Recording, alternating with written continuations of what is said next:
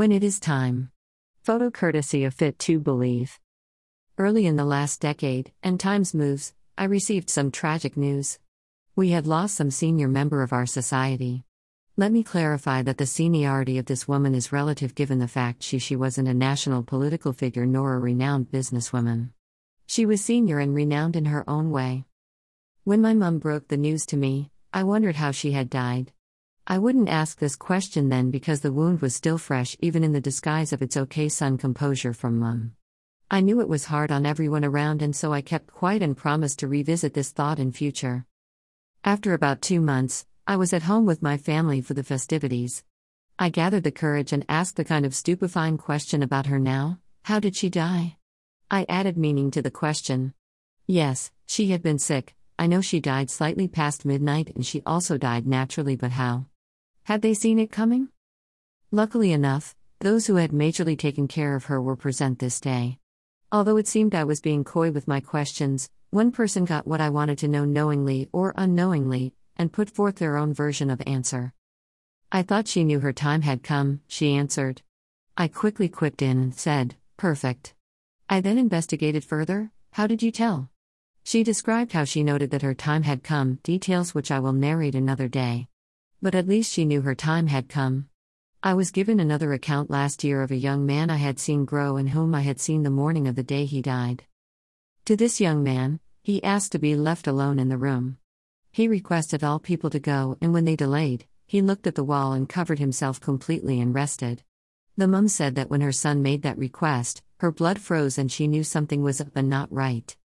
Such are sad yet critical stories about life which depict the end of it. Let us shift now and look at the beginning of life, for at least we can have a boost of our spirits for those of us who never want to hear anything about death, yet it is a path we are most likely to undergo. A woman gets pregnant. She becomes elated at the thought of playing a big part in bringing a new life to this world. With every growth of inch, her belly as well as time close in on the 9-month period. She has to be more aware of her situation as days draw close. And then comes the question, how do they know that the time for the delivery is near? In fact, some even sense that the time is past, and as part of the precaution, they voluntarily go to the hospital for shift action. We then ask, is it the time period that leads them to conclude that it is time or the labor pains? A number of us will conclude that it is one of the two. And others will still say that it is a cumulative function of the two. And all of them could be right. But because I have never been at it, I will give a philosophical answer that will be driven by the conclusion of the story I will now narrate. A couple of years back, I watched an interesting action movie titled The President's Man. The film that stars Chuck Norris is a tale of a savior man who the president secretly keeps to be sent to the most secret missions where America as a country wouldn't want to be openly seen as taking part in. This well-trained man is never supposed to be in contact with White House. In other words, he is on his own completely.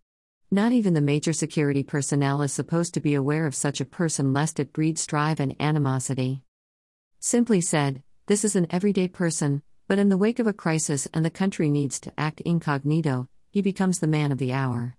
In the movie, Chuck Norris, goes for a series of missions from rescuing abducted American victims to destroying drug cartels. It comes to a time when he feels like it is time he retired.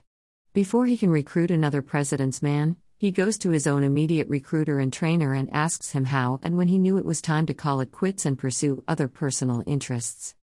The senior man tells him, "You feel it, John." Simply said, you will always know when it is time to retire. You will always know when it is time to let go. You will always know when it is time to move on. You will always know when it is time to pursue other interests. And the knowledge comes as a result of feeling it. For example, suppose you are in a camp where you are appreciated, respected, and taken seriously. Then one day you wake up and you are taken as though you no longer matter. What do? You shift allegiance. What brings the realization that things have changed? You observe it, but most importantly, you feel it. No wonder people will use the words, "I feel like I am not appreciated here" or "don't belong here." And the worst thing to do is to stick right in there. Once you feel it, then you know it is time you did something. So, how does a pregnant woman know when it is time to give birth? The simplest and most logical answer is that they will always know.